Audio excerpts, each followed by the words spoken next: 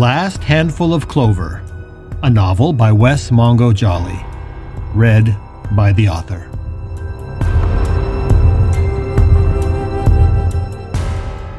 Book 2, Gifts Both Light and Dark.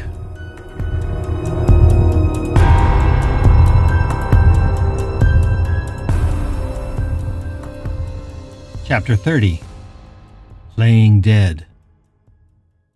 June 13th, 3:25 p.m. Even though Howard had not been surprised when he saw Richard Pratt and the strange boy that stood at his side, the fact that these ghosts could speak and that he could hear them surprised him utterly. He had only heard Justin speak from within the confines of his own skull. These two looked and sounded so much like living people, he had to keep reminding himself that they weren't. And that one, in fact, was the man that he had killed. As he lay on the bed, working very hard to keep his breathing slow and steady, he listened to the words of the two ghosts with desperate attention. They spoke so clearly and loudly, it was almost as if they thought Howard wasn't even there. But no, that wasn't it. It was as if they believed he couldn't hear them. They were conversing as if he was no more than a piece of furniture in the room. It was more than just thinking that he was asleep, although for the time being he thought it best they continue to think that. He let his body relax and tried very hard to regulate his breathing. And as he did so, the two ghosts stood over him and talked. He could sense the ghost of Richard Pratt pacing his cell as if he was the one that was locked away. "And what do we do if Justin does show up?" Pratt was saying. "Well, Richard, I'm afraid I can't tell you that either. I guess I'd suggest you try to talk to him. Win his trust," the boy replied. He had a soft voice and sounded far older than his years. The older ghost laughed. "Win his trust. Yeah, that sounds like a great idea. Gee, Justin, I'm sorry I fucked you over so bad, and I'm sorry you thought it was necessary to shoot me in the fucking head. But hey, all's forgiven, right? Now, how about you help me kill your god?" Howard's mind reeled. In that short snatch of conversation, he had learned so much. Richard Pratt knows Justin, and he knows I wasn't the one that shot him, that Justin used my body to do it. My God, he knows everything. They both do. The thought sent a wave of relief through him. Howard hadn't realized that he needed absolution from the victim of his crime until that moment. He wanted to roll over and announce himself to the two ghosts and let them know that he could see them and talk to them. But he was suddenly afraid that if he did so, they might disappear. Or worse, he may find that they weren't there at all, that they'd only been figments of his imagination. I've got to be patient. If I've learned this much from just listening, maybe I can learn more. He waited, feigning sleep. But unfortunately, the two had fallen silent. He felt the minutes tick by and was almost convinced they had gone when he heard one of them stir and then shuffle across the cell. He could sense that it was Richard Pratt and that he was leaning down now, his face inches from his own cheek.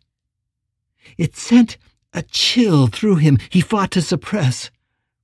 He didn't feel any touch, but he had the unmistakable sense that the ghost was about ready to put a hand on him, perhaps touch his hair or his face. He knew if he felt such a touch, he'd leap from the bed and throw himself against the bars. But where could I go? He thought. He felt despair creeping back into him like ice water in his veins. "This is where your famous fourth gift would come in handy," the ghost said, just inches from his ear. "If Justin's been playing around in there, maybe just 2 or 3 minutes in this boy's head might tell us a lot of what we need to know." The fourth gift? Is he talking about violating me? Is he talking about using me the way that Justin did? Howard froze with fear and waited for the invasion. He would rather this specter ripped his face off than violate him the way that Justin had. But the violation never came.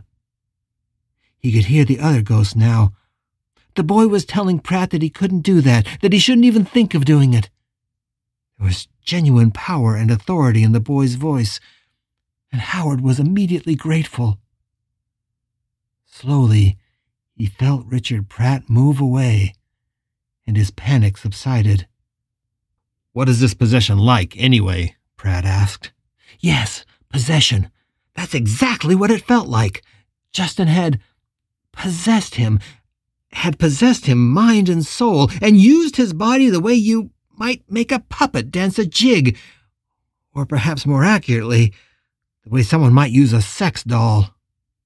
A wave of emotion rolled through Howard that was so strong he lost track of the conversation between the two ghosts. He tried to pay attention, but it was all strange now. They appeared to be looking for Justin and talking about how Richard had been in love with him, and then both went silent for a very long time. Howard just laid still and waited.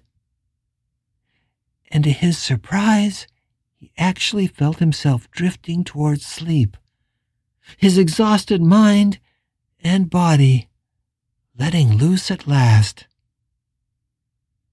As he drifted off, he kept hearing a name in his mind. The two ghosts were talking about someone else. They weren't really looking for Justin. They were looking for someone else. Or maybe something else. Something they just called the Wanderer.